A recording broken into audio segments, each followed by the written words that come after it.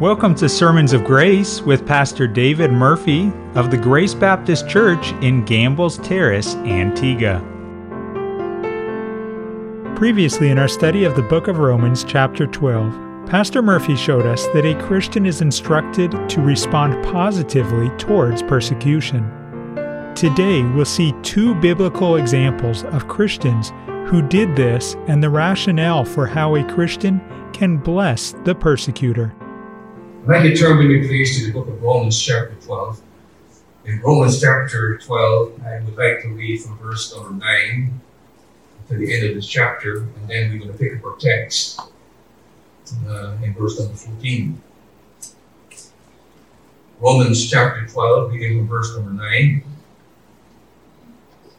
Let love be without dissimulation. Abhor that which is evil. Cleave to that which is good. Be kindly affectioned one to another with brotherly love, in honor preferring one another. Not slothful in business, fervent in spirit, serving the Lord. Rejoicing in hope, patient in tribulation, continuing instant in prayer. Distributing to the necessity of the saints, given to hospitality. Bless them which persecute you, bless and curse not. Rejoice with them that do rejoice, and weep with them that weep. Be of the same mind one towards another. Mind not high things, but condescend to men of low estate. Be not wise in your own conceits. Recompense to no man evil for evil. Provide things honest in the sight of all men. If it be possible, or sometimes it's not always possible, but if it be possible, as much as lieth in you, live peaceably with all men. Dearly beloved, avenge not yourselves, but rather give place unto wrath, for it is written, vengeance is mine, I will repay, saith the Lord. Therefore, if thy enemy hunger, feed him. If he thirst, give him drink. For in so doing, thou shalt heap coals of fire on his head. Be not overcome of evil, but overcome evil with good. Last week, when I looked at that verse, I looked at two things. I looked at the reality of persecution. I'm not going to go that way again. And secondly, I looked at the response to persecution. This morning, I want to deal with the third point, the rationale for the behavior that Paul enjoins upon us in this particular passage. A certain way of thinking that you as a Christian have that enables you to say, yes, I can live like this, I can deal with this, and here's why. But before I do that this morning, for those of you who say that this kind of lifestyle is impossible, I want to give you two biblical examples of how this verse was displayed and lived out in the life of two individuals. The supreme example of blessing and not cursing the person who persecutes you and hurts you and abuses you is, of course, none other than our Lord himself. Can you imagine you've gone through all kind of mockery and abuse? You said you're king of the Jews, so let's put a crown of thorns in your head. Here's it. You put a robe, look like a king. Then they pulled out his beard and said, you know, if you could save him, he can't save himself. Can you imagine hanging on a cross, naked? By the way, don't ever think you got your pictures of a loincloth. There was no loincloth. He's naked before his mother that bore him. Imagine the shame of standing naked before your mother, completely brutalized. But while he hangs there in the most ignominious death, we hear words from his mouth which says, Father, forgive them. They know not what they do. He doesn't curse them. He blesses them. Lord, forgive them. They're ignorant of what they've done. They have a darkened understanding. They don't know who I am, why I came. What they're doing to me is out of ignorance. Forgive them. They just don't. Our Lord displays to us This, what Paul is calling upon us to do, the supreme example that Paul will lift up to us is none other than Christ himself. Christ is our example in suffering. By the way, when Peter wrote to the Christians who were suffering later, he wrote these provocative words to help them bear under the suffering. Listen to what he said. Since Christ also suffered for you, leaving you an example for you to follow in his steps. Notice what he said. He who committed no sin. In other words, the Christ that suffered was innocent. But can I say something about you and me? When we suffer, we're not innocent. I repeat, when we suffer, we're not innocent. We are part of the problem too often when we're suffering. Many times when we're being abused, we are not innocent. We have contributed towards the abuse, but he was innocent. Who did no sin? Nor was any deceit found in his mouth. He was faultless in his words. Which person in here is faultless in the words that you say? Abuse often comes because we say things we shouldn't say. We want to regret we say. What I'm saying here is this. Who had no guile in his mouth? James says, if any man does not offend in word, he's a perfect man.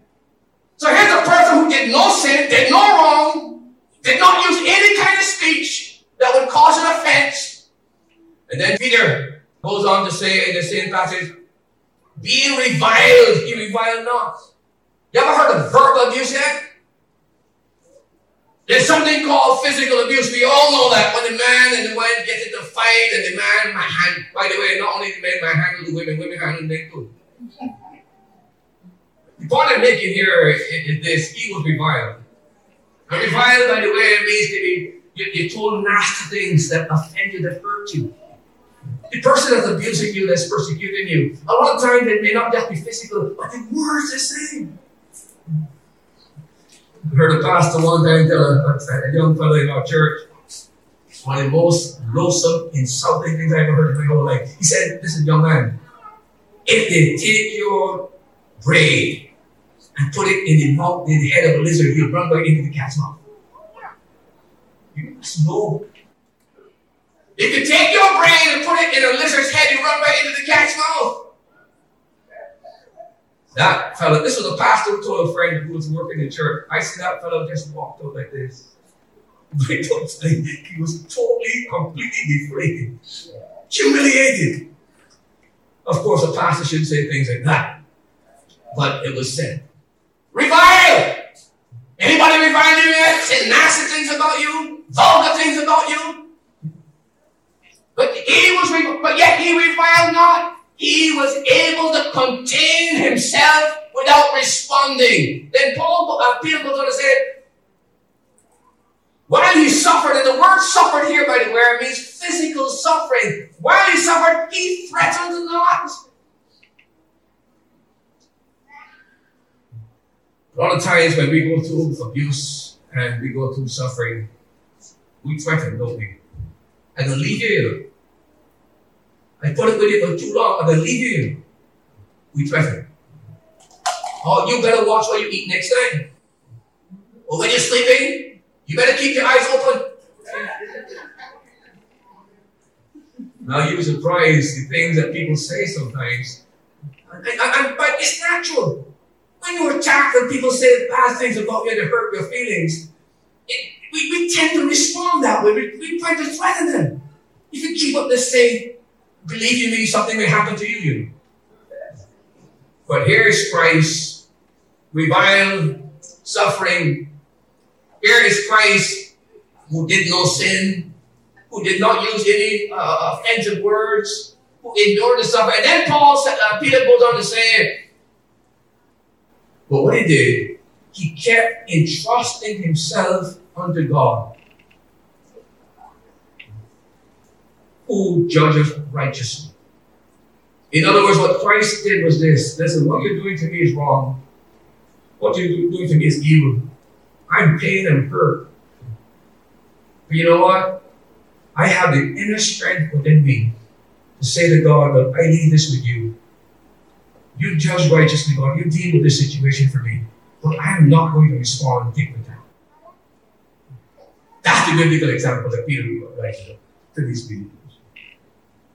So when we read what Paul writes here in Romans chapter 12, the temptation for us to say that, well, how is that possible?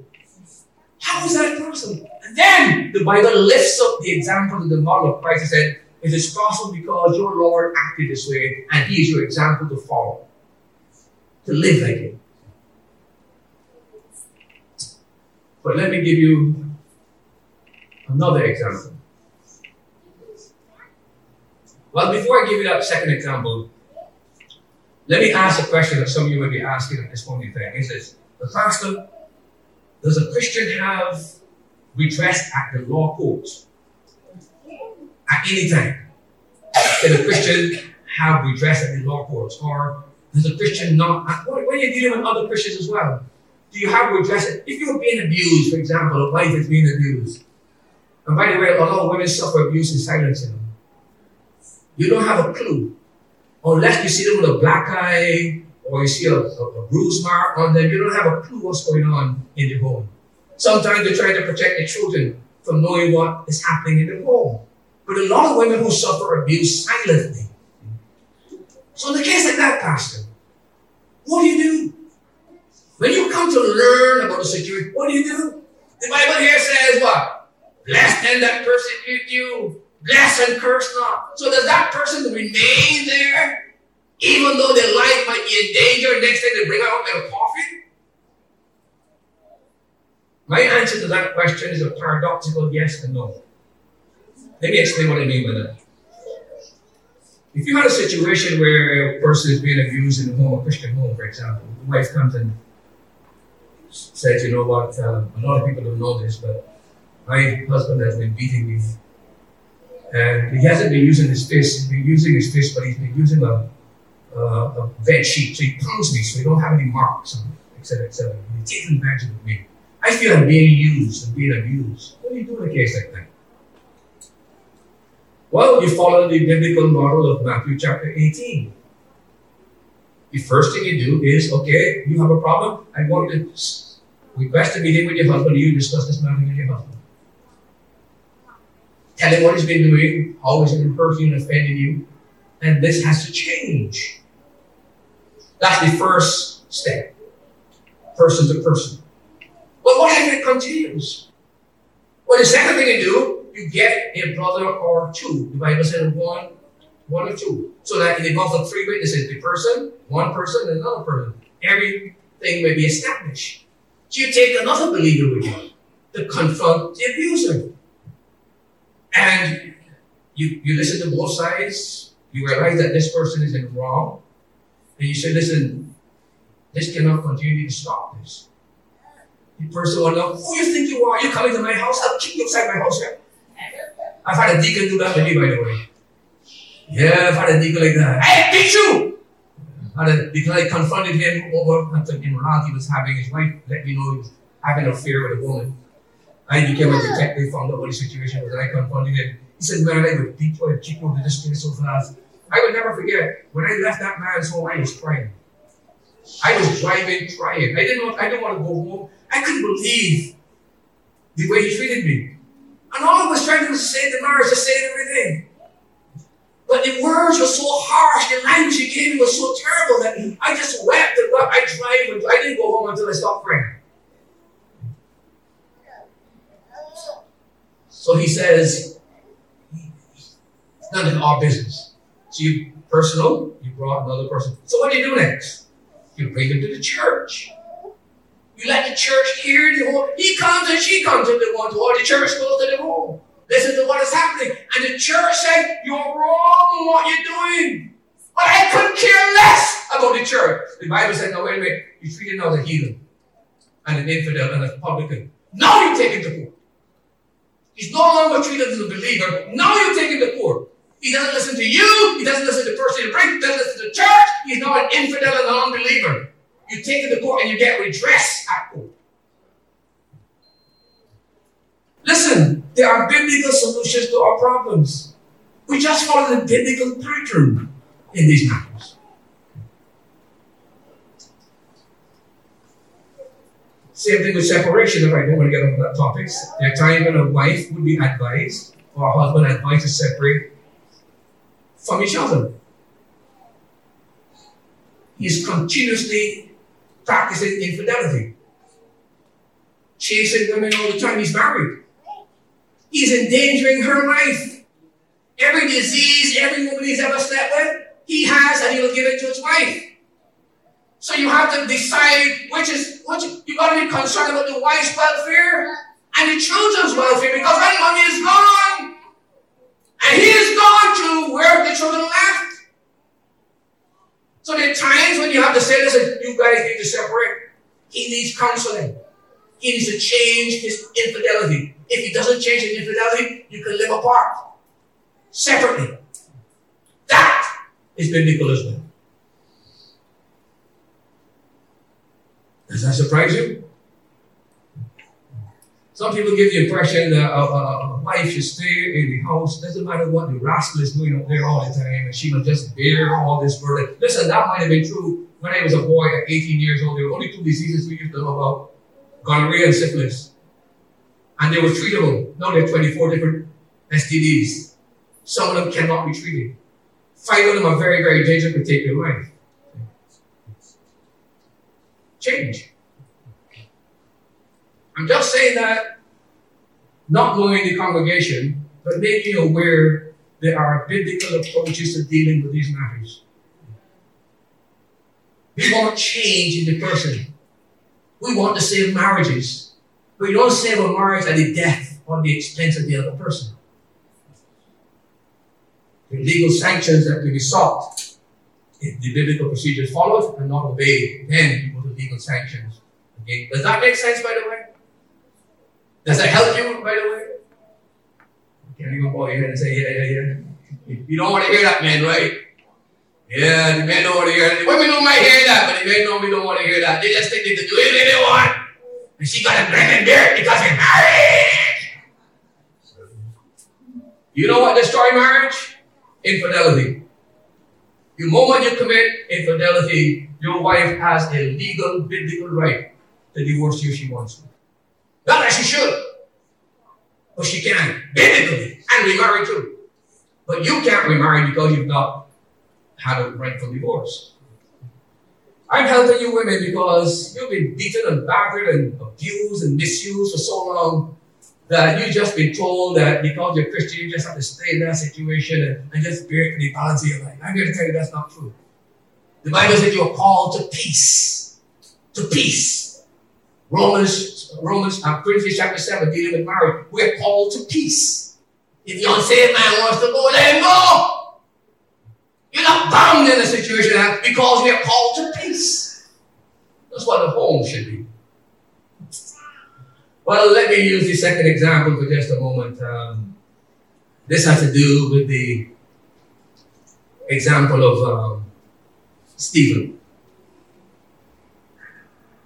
You remember in Acts chapter 7, Stephen becomes the first Christian martyr because Stephen begins to preach to Israel, and he uses the word against Israel. He said, "You stiff-necked and uncircumcised.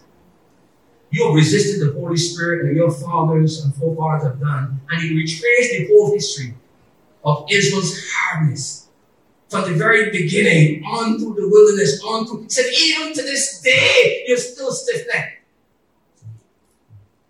You always resist the Holy Spirit. And the Holy Spirit brought so much conviction in the crowd. Guess what they do?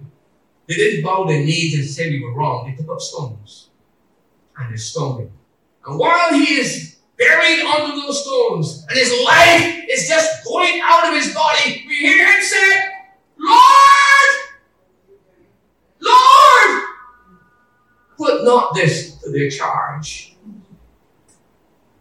Put not this to their charge." Now you may say you can't follow the example of Jesus. But Stephen, he was not a God man, he was just an ordinary man. But the same power in Christ was the same power in Stephen. And the same power that allowed Christ to say what he did is the same power that allows Stephen to say what he did. And the same power that allows us to do what this verse said. Those are the two classic examples of the application of this verse and the reality that this is possible for us as Christians. Now that brings me to the thing I want to discuss with you this morning. What I call the rationale for the kind of behavior that reaction that the Bible calls for here. Now remember, I keep saying this as I'm dealing with these 25 injunctions and these 25 admonitions that we find here in Romans chapter number 12. I keep saying to you, and I want to remind you, that before Paul gave you these 25 injunctions, he has prepared you for what makes these injunctions possible by what he says in the two beginning verses of this chapter. There are three things that make all of these injunctions possible in your life. Number one, the mercies of God. Once you understand the mercy of God towards you, now you are inclined to show mercy to other people. So once you grasp these great mercy that Paul talks about from chapter number 1 to chapter number 11, the mercies of God, then once you grasp that, you find it possible to be merciful to other people. If you don't understand God's mercy, you find it difficult to be merciful to other people. It becomes take account. That's the first thing. I beseech you therefore by the mercies of God. Number two, you must submit and surrender yourself to Him. That you present your body as a living sacrifice. In the Old Testament, when you took the sacrifice and put it on the altar, burned it up completely to God. It was a burnt offering. Everything went to God. Paul is saying, take yourself, put you on the altar, but you don't need a burnt offering, we need a living offering. Now you live for God. If you have not understood God's mercy, you've never surrendered your life to Christ, these verses are impossible. These injunctions are impossible. And then the third thing Paul says, you need your mind transformed by the renewing of your mind. You need a transformed mind, a different way of thinking. Those are the three prerequisites that makes these 25 injunctions possible. Without these three prerequisites, these things are impossible to be achieved. So we must grasp the mercies of God. We must surrender our lives to Christ. We must have our minds transformed by being renewed. If those three things are not true of you, you'll find these very words of Paul in chapter 12 verse 14 offensive. You are saying under your nose, nothing happens so. That's impossible. That's impossible. Something is wrong with that verse. I can't live like that. I don't want to live like that. But once you understand God's mercy, you surrender your life to the Lord. And thirdly, your mind is renewed. You say to yourself, this might be difficult to do, but not impossible. With God, all things are possible. So therefore, now I apply this to my life. That's how a Christian thinks. So that brings me now to the fact that we must have the change of thinking. We must, in other words, the rationale for compliance to this verse is a result of the way we think. Christians think in a distinct way from the unsaved person. You know why? It is so because when a person becomes saved in Christ, he becomes a what? A new creation. You are a new person once you're genuinely saved. I repeat, you are a new person. But Pastor, I hear you, but I'm not a new person. Well, if you're not a new person, you're not saved. I repeat, if you're the same person you were 20 years ago, you're not saved. You must have changed. And I don't want to know why the church comforts people by telling them they're saved when they're not saved. If your life hasn't changed, face the reality you're not a Christian. You might have made a little prayer, you might have said something, but you're not changed. changed. If you're not changed, you're not saved. Every man in Christ is a new creation. So what happens when you become a new creation? All things are passing away. Behold, all things are becoming new. And what that really means is that your old way of thinking begins to change. And you begin to see things differently.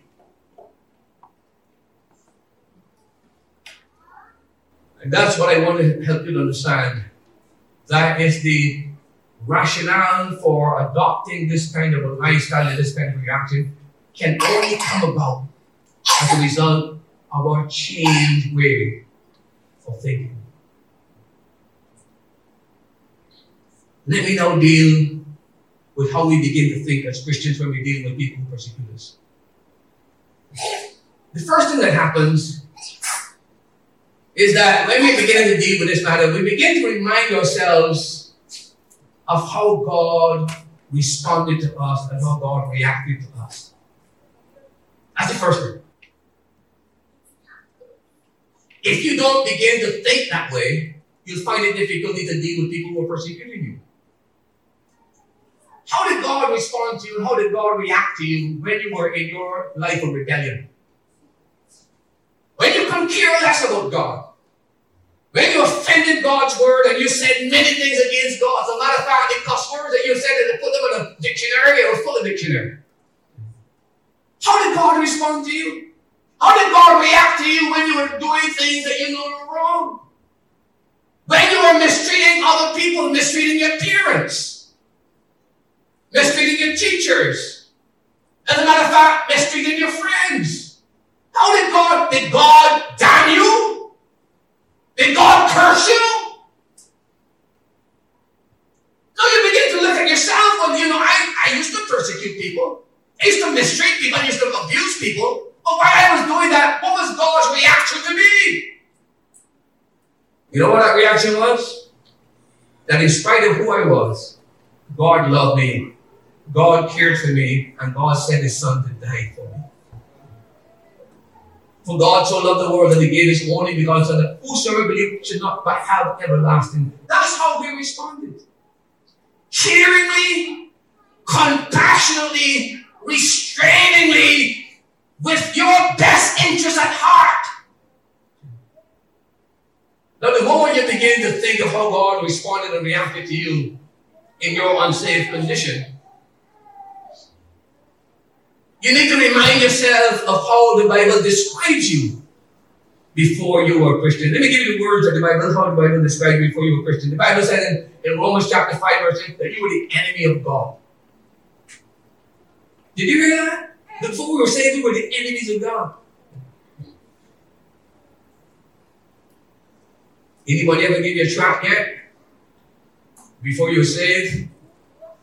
And you just, okay, I'll take it, but this moment, the person going, you just drop it. I wish you'd give me $10 for this trap. What is it going to do for help me? How is it going to help me? You remember those words? That's you. Anybody invite you to church? I ain't going to take you to church. I go to party, man. Have good fun. Don't go it. No time for God, no time for church. That was you. You were the enemy of God.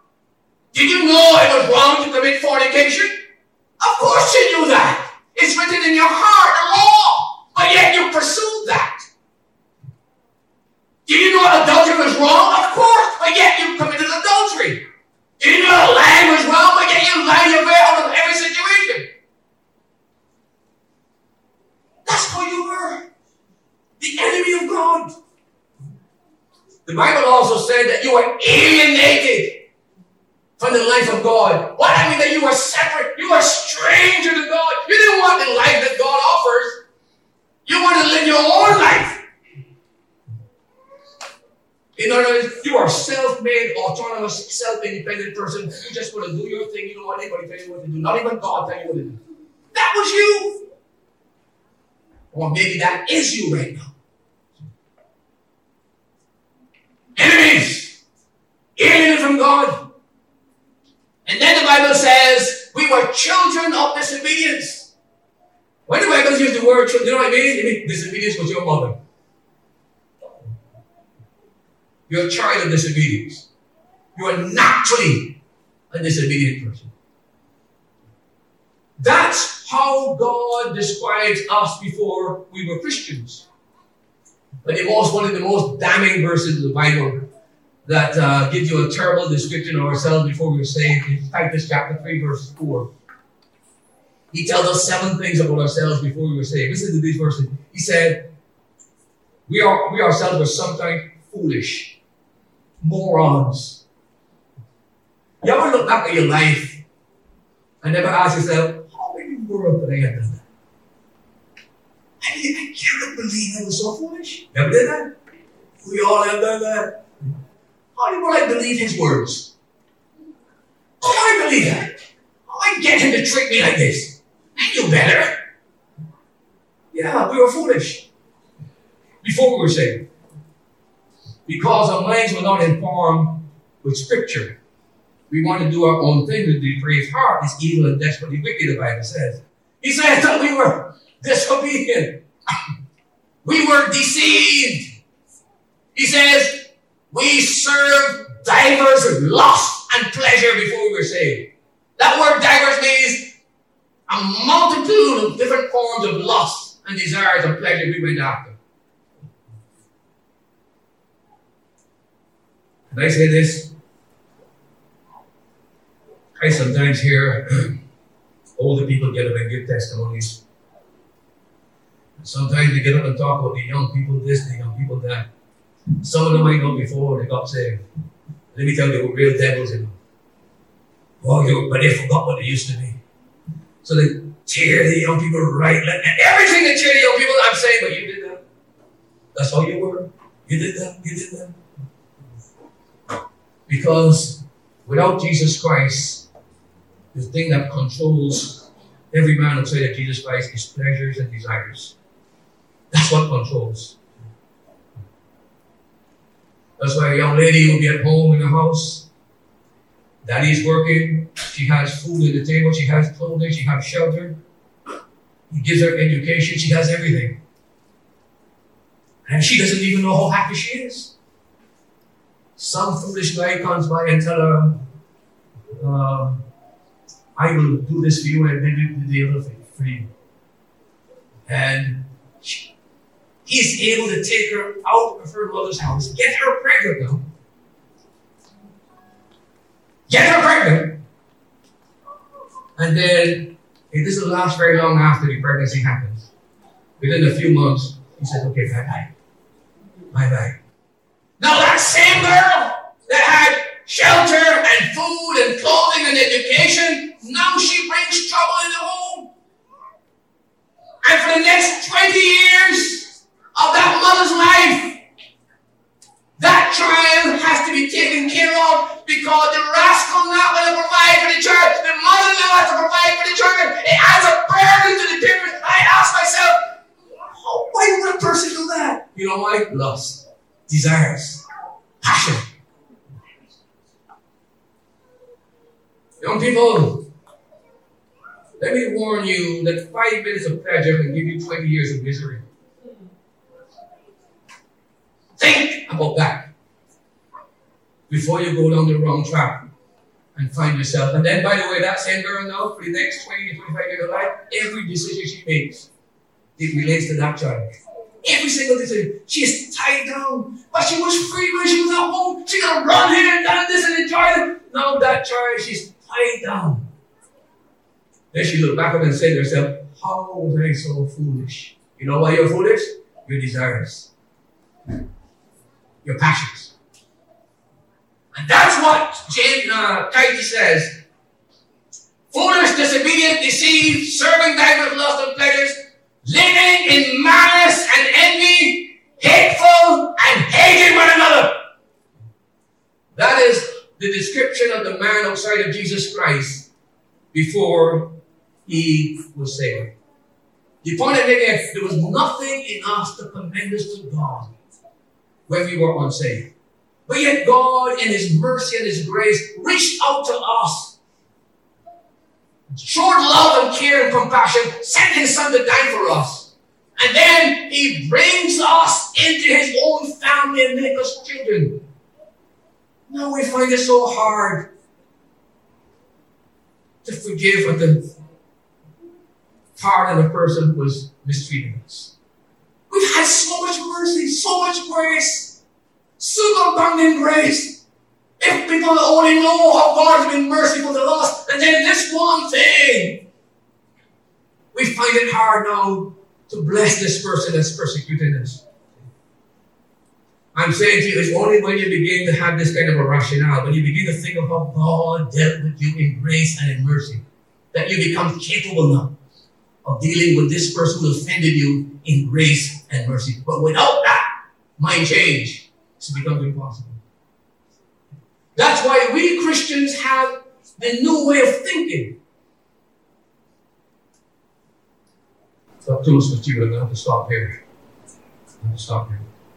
And let me use another simple example.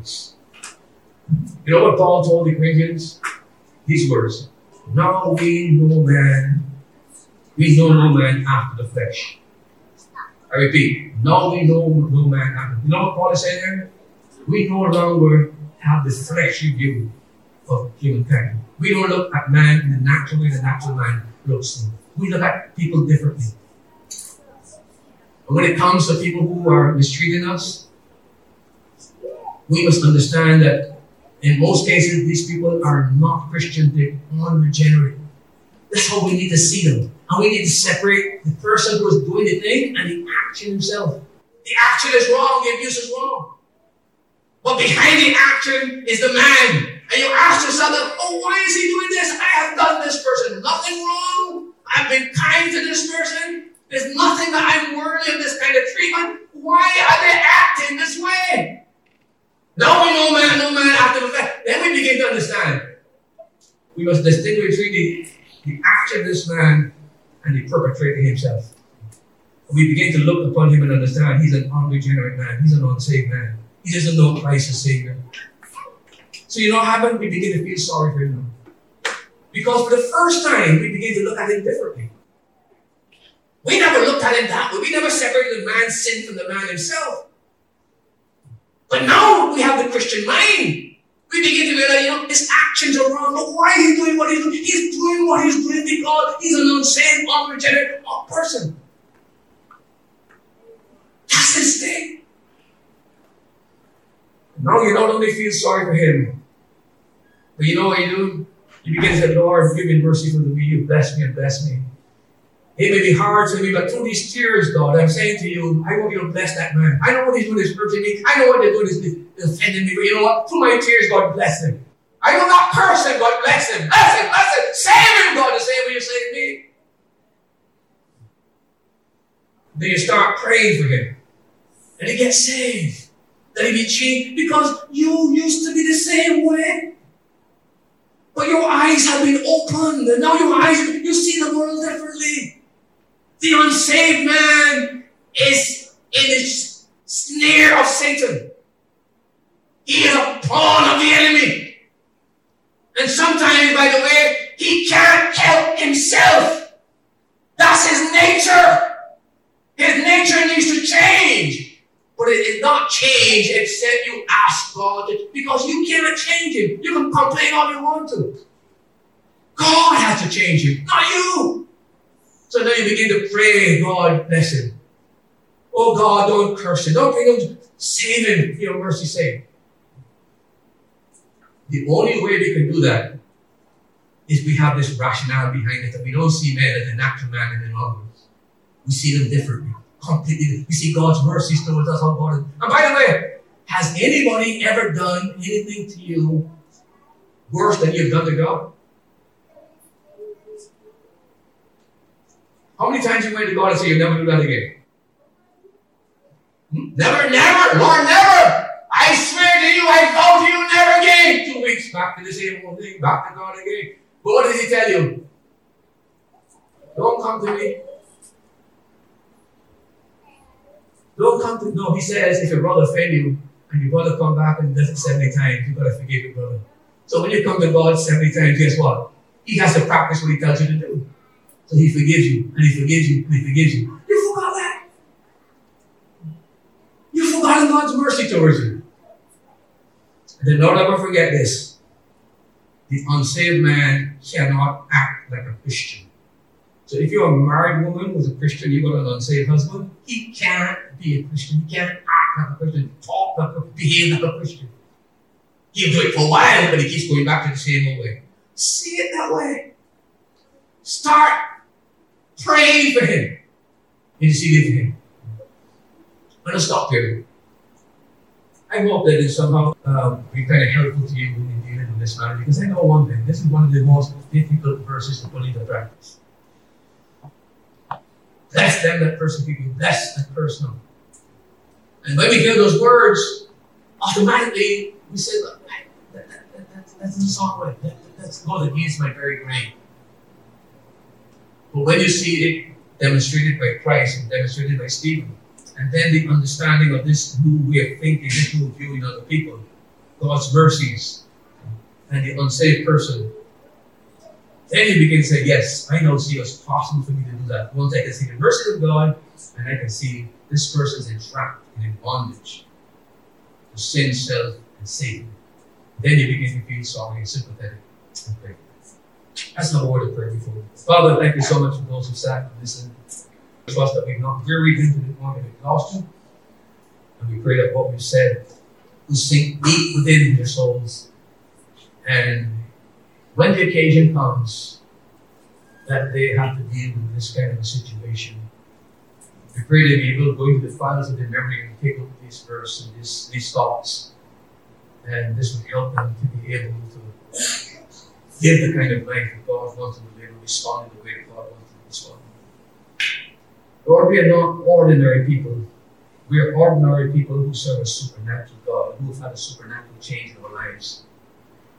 God expects a higher standard for us than for the man who does not know Christ.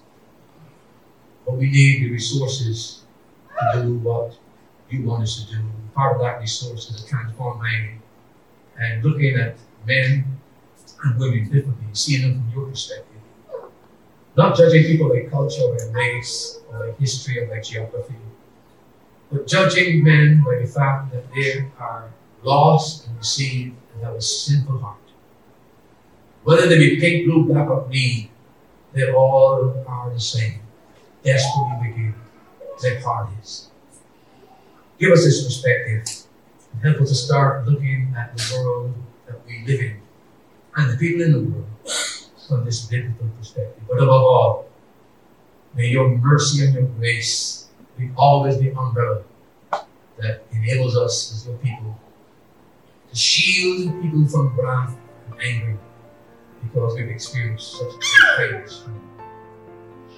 Lord, if there's anyone here this morning that is not saved, I pray that we would have said something in the sermon that would provoke them to seriously ponder their eternal condition before God. Oh Lord, may they hear your word, may they respond to your word. May the price of Calvary become the price of their life, and may they experience this transformation. Bless your people, bless your word, bless this church, bless those who are listening to us. Help us to be less of ourselves and more like you. In Christ's name we pray. Amen. Be sure you join us next time here on Sermons of Grace, as Pastor Murphy shows us that a Christian is to rejoice with those who rejoice and weep with those who weep. If you'd like to contact Pastor David Murphy or Grace Baptist Church, please call 268-462-4230 or visit during one of their service times.